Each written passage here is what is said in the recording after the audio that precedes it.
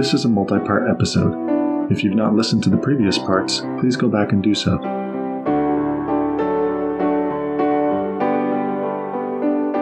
In the beginning was the Word, and the Word was with God, and the Word was God. He was in the beginning with God. All things were made through him, and without him was not anything made that was made. In him was life, and the life was the light of men. The light shines in the darkness, and the darkness has not overcome it.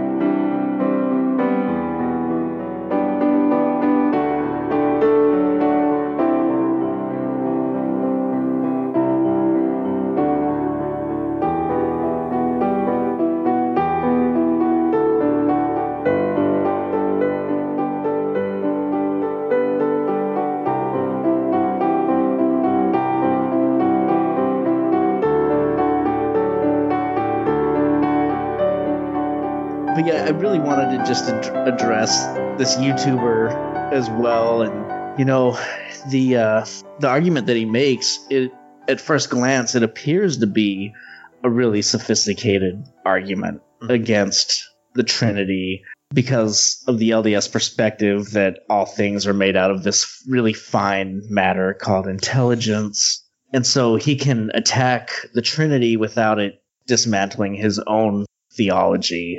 But then when you dig into it a little bit deeper, it is definitely a double-edged sword that he is playing with. For one thing, and I've told him this before, is like you do realize that the Holy Ghost in Mormon theology is a spirit as well, and so I guess the Holy Ghost doesn't exist. But then he comes back saying, well, the Holy Ghost is still matter.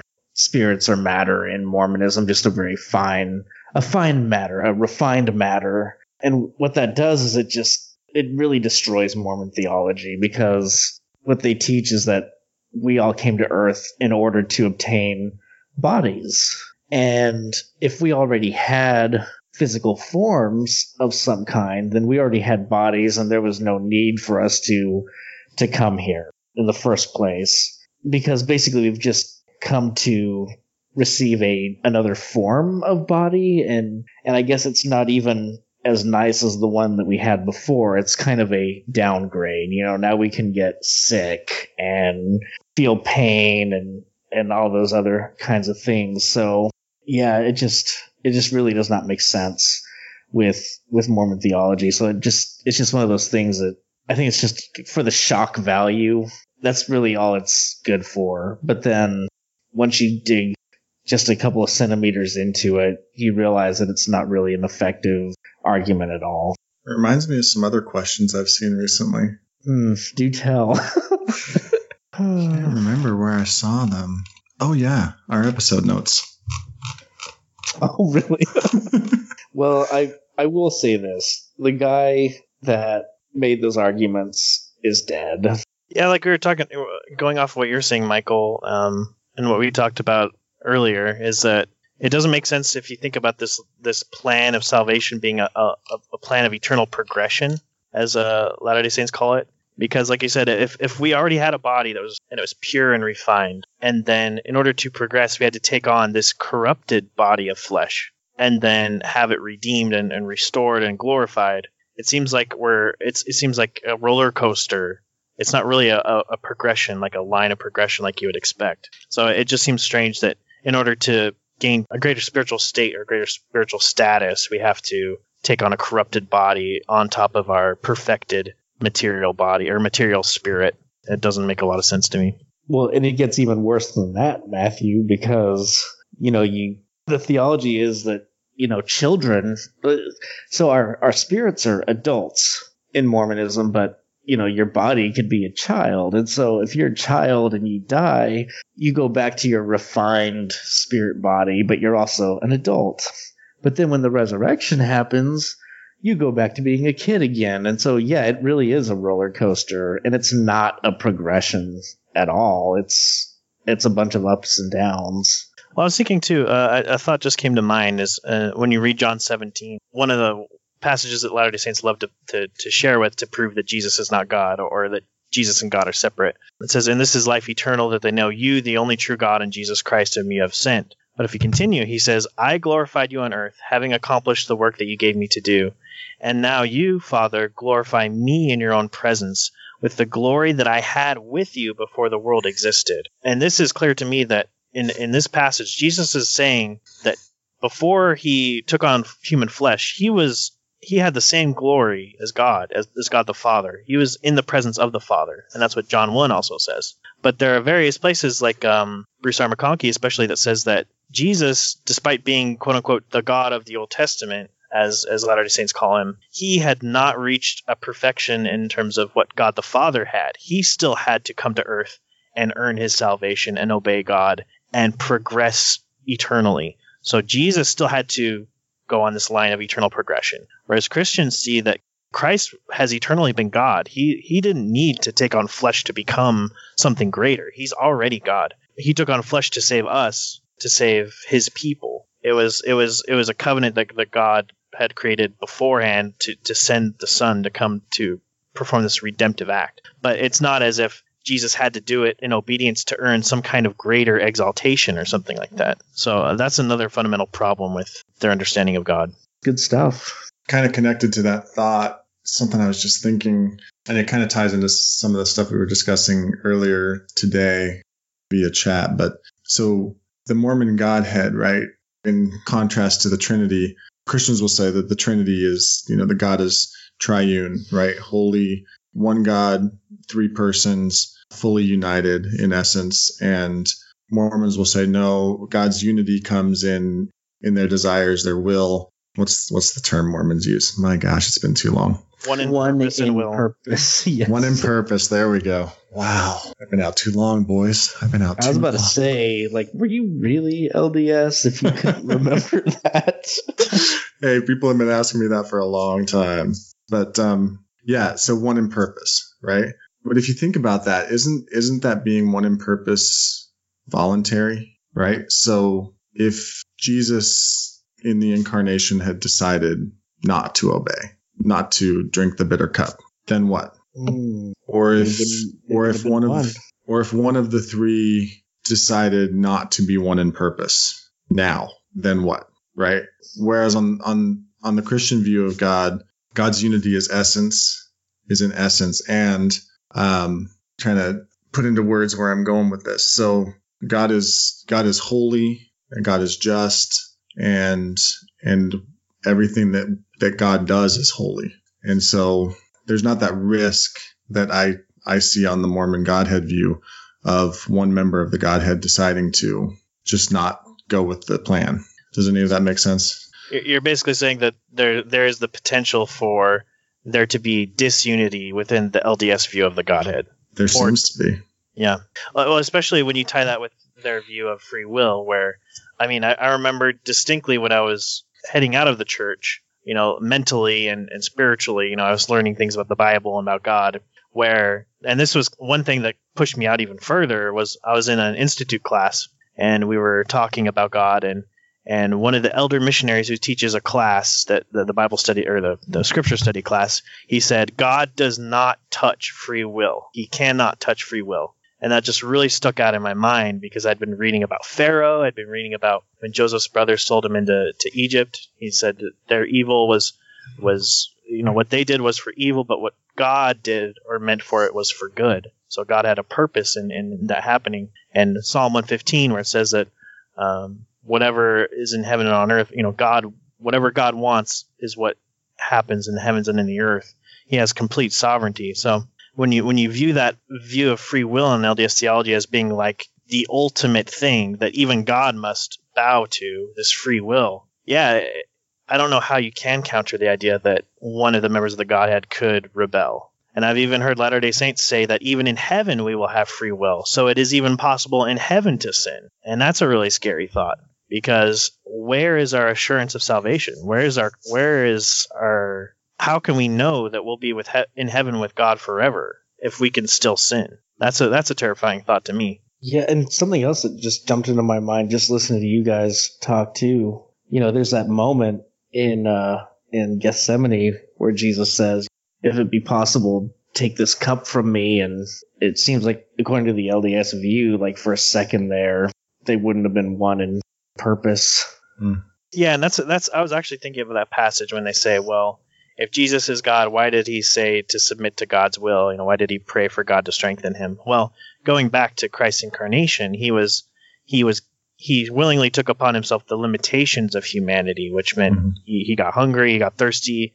I honestly think that he was just racked with this knowledge that he was going to take the sins of the world upon him the following day. And like that was just such a huge burden on his shoulders and brought him to such a depth of just agony that he sweat. And what it means by, sweating drops of blood, it's possible that he could have had so much stress that there was sweat mixed in with blood. But yeah, it wasn't saying that Jesus was going against the will of the Father or could have the possibility of going against the will of the Father.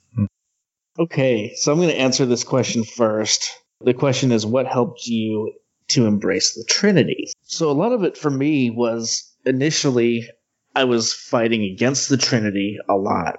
And so I was learning about all the different passages that Christians like to use to support the Trinity. And I was looking at those and trying to figure out ways around them. And one of the things I realized was that the Trinity was a very strong doctrine, that it was superior to modalism and the other positions that people take.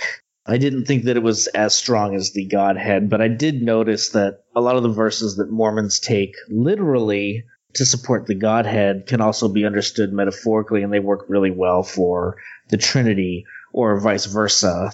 And I kind of thought that the first vision just really sealed the deal, but even without the first vision, I believed that my understanding of the LDS Godhead was founded very strongly in the Bible, that it was a better position than the Trinity, and that my understanding was biblical. Now, I came to doubt that Joseph Smith was a prophet, and I realized that the church wasn't true, and I was very surprised to find that once I didn't find Joseph Smith credible, and the first vision was no longer that cherry on top, the whole position crumbled immediately. I thought it was the cherry on top, but it was actually the whole foundation was that first vision.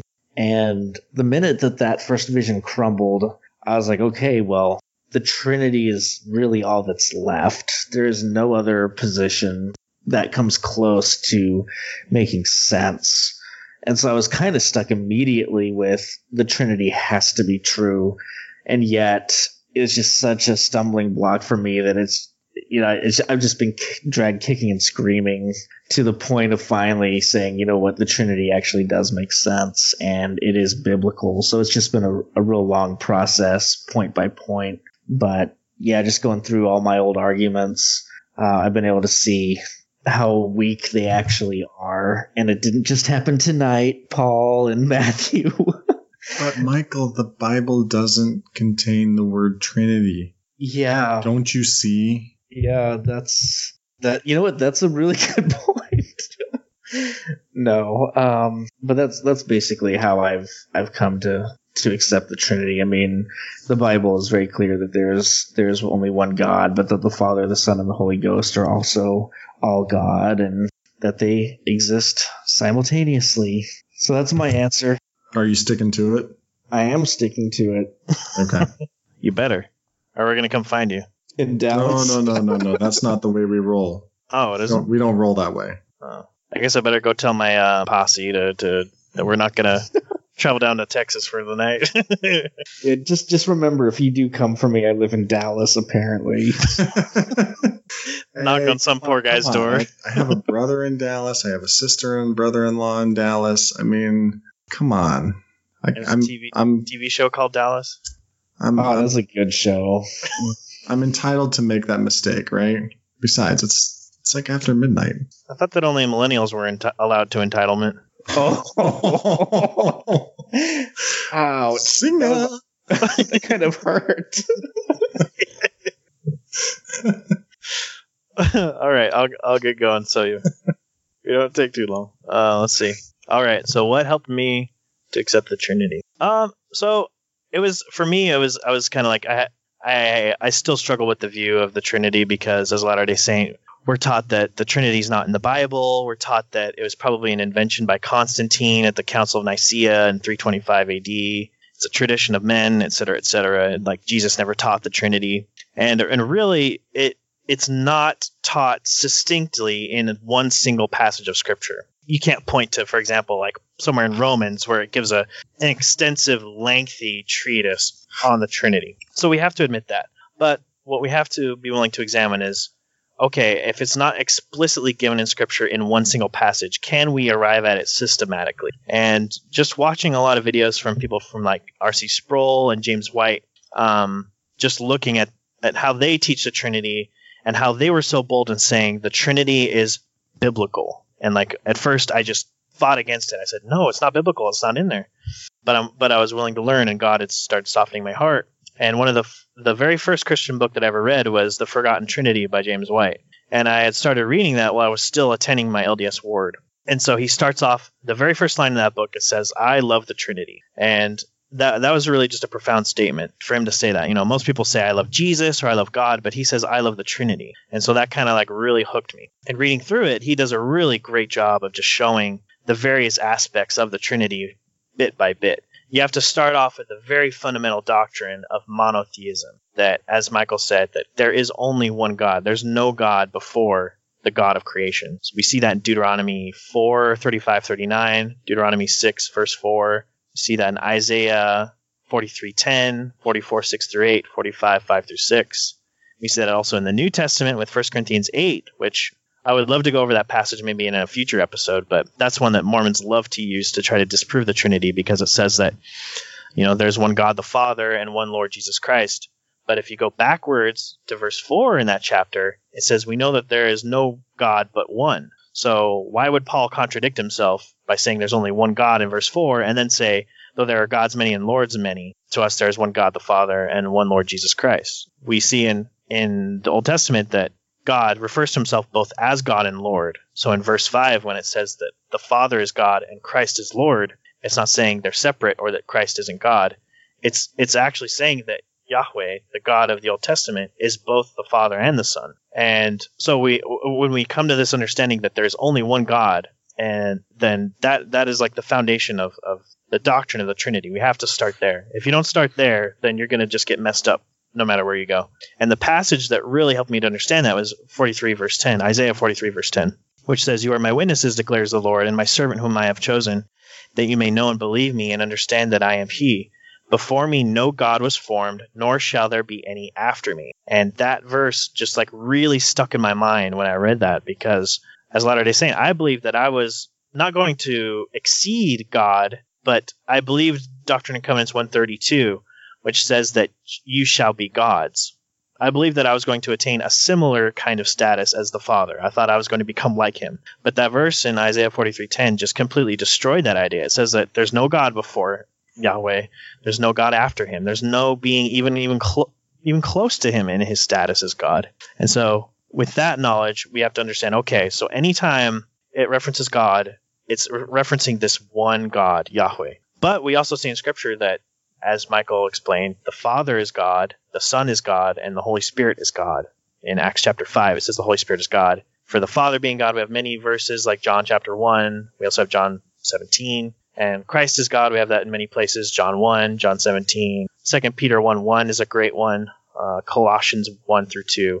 So we just have so many passages that attest that there's only one God named Yahweh. But the Father is Yahweh, the Son is Yahweh, and the Holy Spirit is Yahweh. So all three persons are Yahweh, but that doesn't mean that we confound or confuse the persons. We always want to distinguish the persons, but we also want to say that they're co-equal and they're consubstantial. You won't find that in Scripture, but what that's saying is that the stuff that makes each person God, each person of the Trinity has that stuff, that essence, that being. So we use these extra biblical terms like Trinity, being, essence, consubstantial to explain ideas that are taught in Scripture but are not explicitly given from Scripture, but you can derive them from. So all of these things, Isaiah 43:10, the Forgotten Trinity that I've been reading, also just listening to R.C. Sproul, James White, Voddie Baucham, all these Reformed teachers, all of that just kind of like coalesced in my mind, and it just logically just made sense. And that is why we call them nuclear. Boom. Laying the theological bomb down. Boom.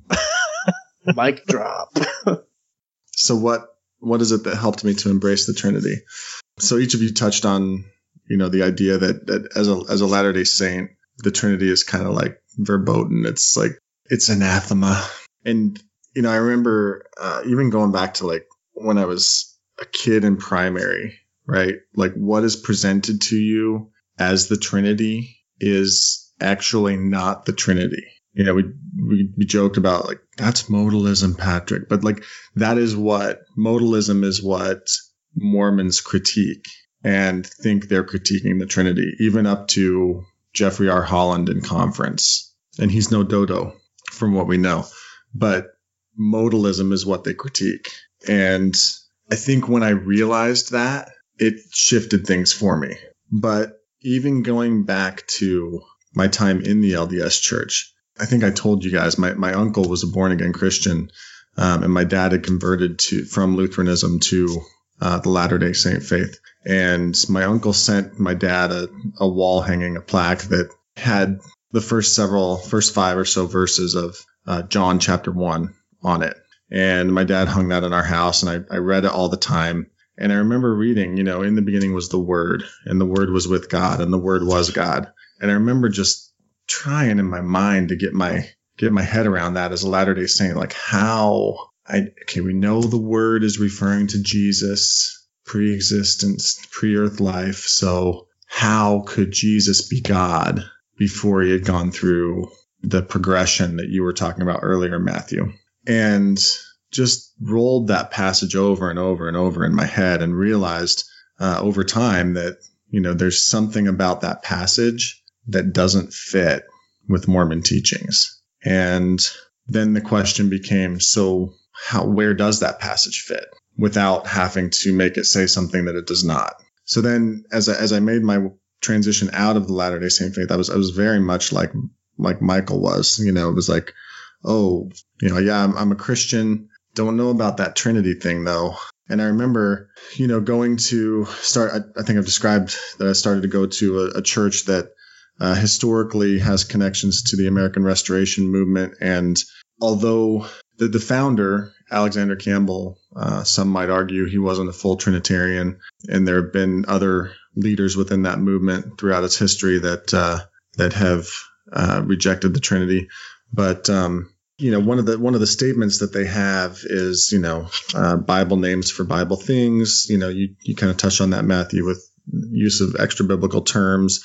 Another of the statements that they use is where the Bible speaks, we speak. Where the Bible is silent, we are silent. And no creed but Christ, right? Which kind of belies the fact that historically this movement has been a little, at times, anti-creedal. Not in a wholly negative sense, but in the sense of, the Bible should be our source of doctrine, not creeds. But that's from a historical history of religions perspective, that's where Mormonism kind of gets that as well, is kind of coming out of that same, swimming in that same water, so to speak, in America. So I remember hearing that no creed but Christ statement and thinking, sweet, I don't have to accept Nicaea if I'm going to attend this church, And, when I started to go to a seminary for a biblical studies degree, that the seminary also has its history in the Restoration movement. I remember sitting in church history class, and the professor said, "Hey, let's recite the Council of Nicaea, the profession of faith from the 318 fathers from the Council of Nicaea." And I was like, "Oh, this will be interesting to see how this goes over among this group, because kind of a history of anti-creedalism here." And we recited it, and he was like, "See, that wasn't so bad." And I was like, "Wait, what? What do you mean that wasn't so bad?" And then I got into my intro to theology course and started reading the professor's book, Bible Doctrine for Today. And I was thinking, Bible's our source of truth. Bible doesn't have the Trinity in it.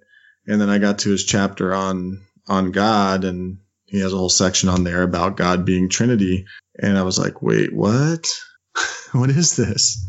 Have I been sold a bill of goods? And but as I read through his chapter and saw the biblical evidence that he was laying out for God as Trinity, which Matthew very skillfully covered already, so I'm not going to go into it. But all of the inhibitions that I had about the Trinity fell away because I could see that it was a biblical doctrine. Are there extra biblical terms that are used to describe biblical truths? Yes, there are.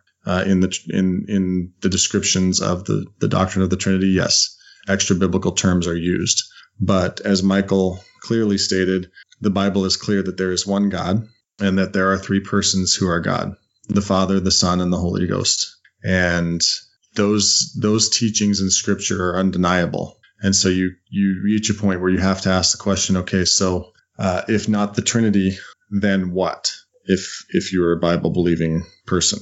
And so really it was the one passage in John 1 that just wouldn't let go of my mind when I was LDS, and then it was a deeper dive into the biblical support and evidence for the doctrine that really helped me to embrace the Trinity. If you think about all the data that we talked about, the only way to systematically put it together is the Trinity. Because if you say that there's only one God, but there's only one person, you get modalism. So that's the position, like you said, the LDS try to refute. They say, well, was Jesus praying to himself in the garden? You know, did the Father become the Son? And then that's obviously false. We believe that there's three persons because Scripture teaches it.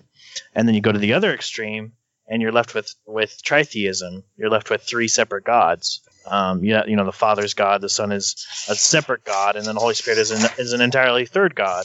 And that's also wrong because there's only one God. So the only way to really reconcile everything without contradicting yourself or just making nonsense of Scripture is the Trinity. Mm-hmm. Yeah, and it was an interesting suggestion that you made earlier, Matthew, that we read a creed. And when you made that suggestion, I put myself on mute and got into my file drawer and pulled out my file with all of my papers from that Survey of Church History course, because I remembered one of the things that I did when I was in that course and kind of really starting into my seminary studies was to print out First Council of Nicaea, First Council of Constantinople, all of the ecumenical councils of the church, and to read through them. Like I remember sitting I was at the gym because I was taking my daughters there. They were in a gymnastics course. And so I was sitting in the food court at the gym, and I had in front of me these printouts of the ecumenical councils and my theology book, and just going back and forth, like looking at the passages and the data in the Bible that support the Trinity and comparing it with the professions of faith. And it was just a very eye-opening experience to realize that, what people generally call, the philosophies of men and that kind of thing with regard to the creeds, was really them wrestling with the data from Scripture. And as you said, presenting it in a systematic way. And if people, I know that some people leaving Mormonism or the LDS Church have a problem with that term Trinity. There's kind of that negative connotation to it.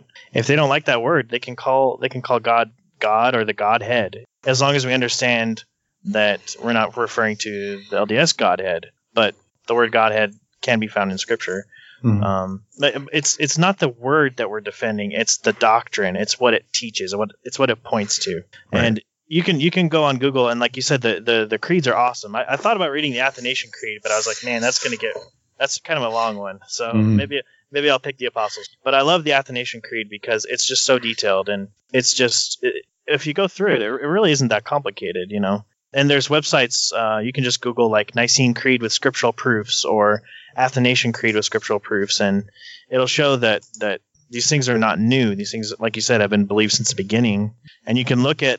I should have looked at this before. I have the Apostolic Fathers, and I should have gone through and shown passages where it talks about, there's often references made to the Father, Son, and Holy Spirit.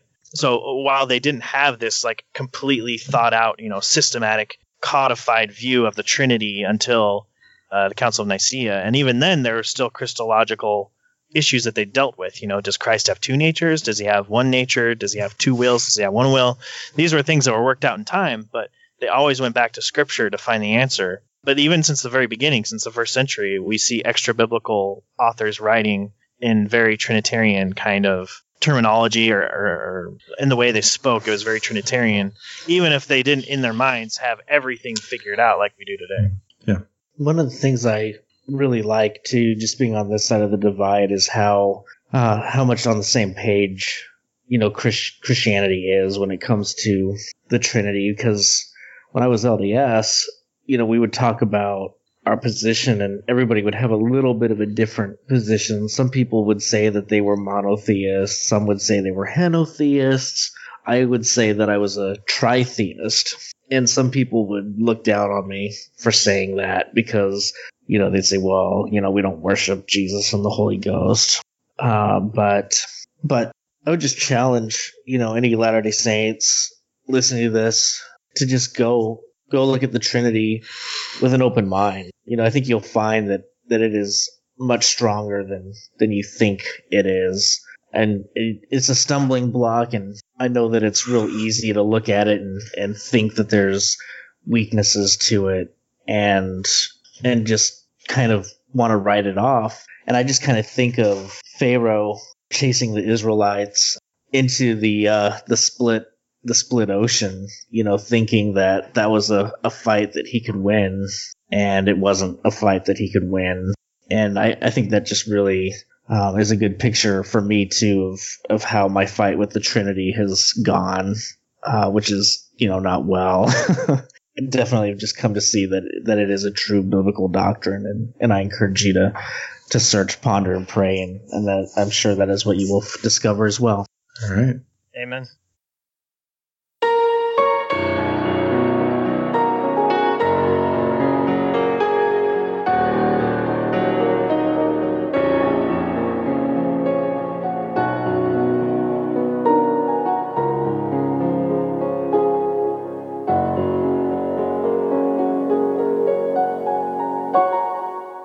We thank you for tuning in to this episode of the Outer Brightness Podcast. We'd like to hear from you. You're invited to visit the Outer Brightness Podcast page on Facebook. Feel free to send a message there with comments or suggestions by clicking Send a Message at the top of the page, and we would appreciate it if you give the page a like. We also have an Outer Brightness Podcast group on Facebook where you can join and interact with us and others as we discuss the podcast, past episodes, suggestions for future episodes, etc. We would love to hear from you and hope to speak with you soon. Stay bright, Fireflies. You can subscribe to the Outer Brightness Podcast on Apple Podcasts, Google Podcasts, Google Play, CastBox, Podbean, Spotify, and Stitcher. If you like what you hear, give us a rating or review wherever you listen. Thank you, Fireflies. You can also connect with Michael the Ex-Mormon Apologist at FromWaterToWine.org, where he blogs, and sometimes Paul and Matthew do as well. Music for the Outer Brightness Podcast is graciously provided by the talented Brianna Flournoy and by Adams Road. Learn more about Adams Road at www.adamsroadministry.com.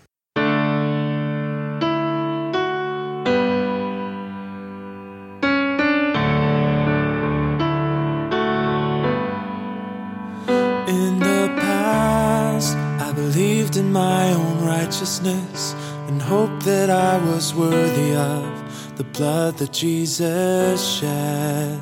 But now I know that all the works I did were meaningless compared with Jesus' lonely death on the cross where he bore sin. And now I have the righteousness that is by faith in Jesus.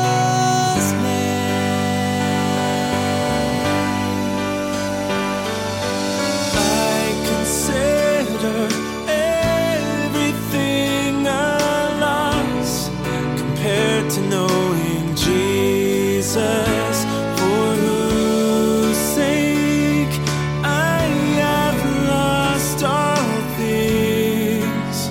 Oh, because of the cross.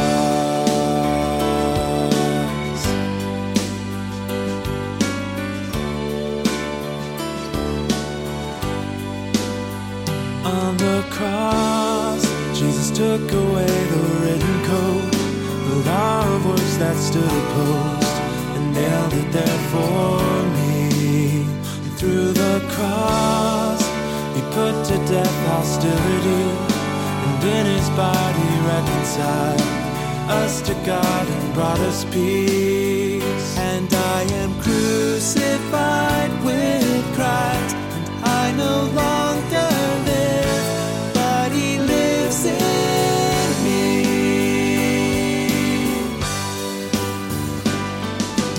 I consider everything a loss compared to knowing Jesus, for whose sake I have lost all things.